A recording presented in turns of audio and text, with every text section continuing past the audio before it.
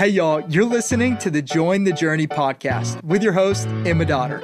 To learn more about today's reading or to read along with us, check out jointhejourney.com. Thanks for joining.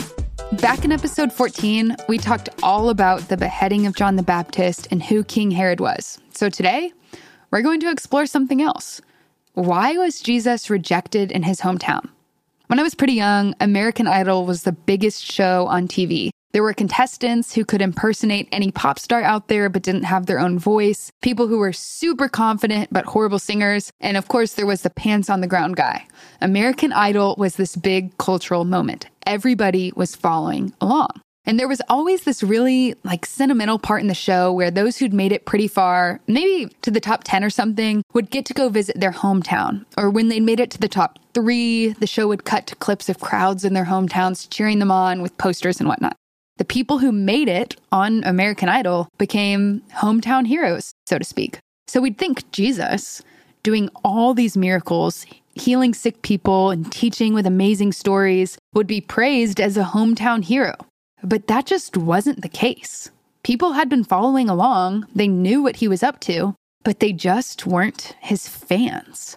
It's really interesting, actually. In verse 3, we read, "Is not this the carpenter, the son of Mary?" But that first phrase, identifying him as the son of Mary, is actually incredibly noteworthy. That's why I stopped and didn't read the rest of the verse. Even though it might seem like a tiny detail that doesn't really matter, it's significant. You see, it was traditional for Jews to associate children by their father's name, even if the father was dead. So they should have said the son of Joseph.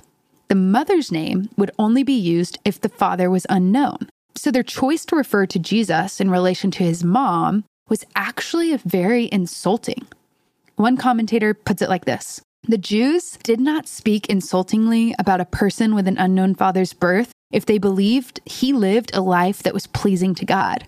But if that person became an apostate, meaning a breach of faith occurred or they revolted against the faith, they spoke publicly and unreservedly about his illegitimate birth. So consequently, we can conclude that the decision to refer to Jesus in relation to his mom instead of his dad, Joseph, reflects the belief of the Nazarenes that Jesus was not virgin-born and was displeasing to God. They're insinuating something inappropriate and negative, which actually gives us a really simple answer to our question.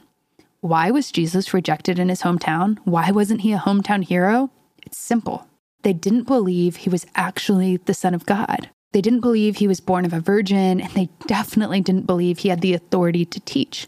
And we see these beliefs expressed in their 3 questions. Where did he get all this wisdom, the authority to teach, and the power? Is he really the Son of God, the power to perform such miracles? Is this not Mary's son? He's not born of a virgin.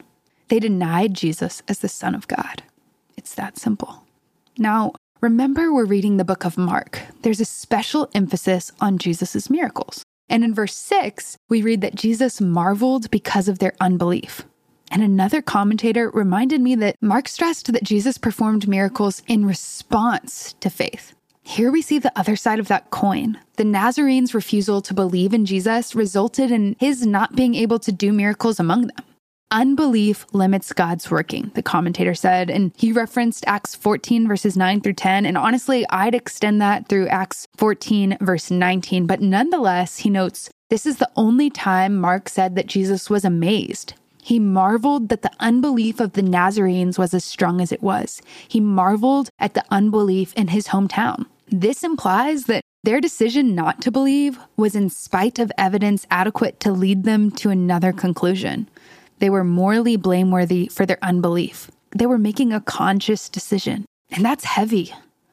A person's response to Jesus is critical because a poor response has consequences. Do you believe Jesus is the Son of God? Do you have friends or family members who don't? If you know Jesus but have friends who don't, I'd encourage you to spend some time praying for them today, that their hearts would be open to understand who Jesus truly is. And if you don't have faith in Jesus yourself, I'd encourage you to spend some time searching the scriptures to really investigate who he might be. Our team would love to answer any questions you might have or help you take your next step in your faith journey. And you can connect with us by visiting the contact tab at jointhejourney.com. That's all we've got time for today, but I am so glad we're all on this journey together. Thanks for listening. Did you know you can help support Join the Journey by rating and reviewing this podcast? Leaving a review helps others more easily find the podcast and read along with us. So we'd love your help.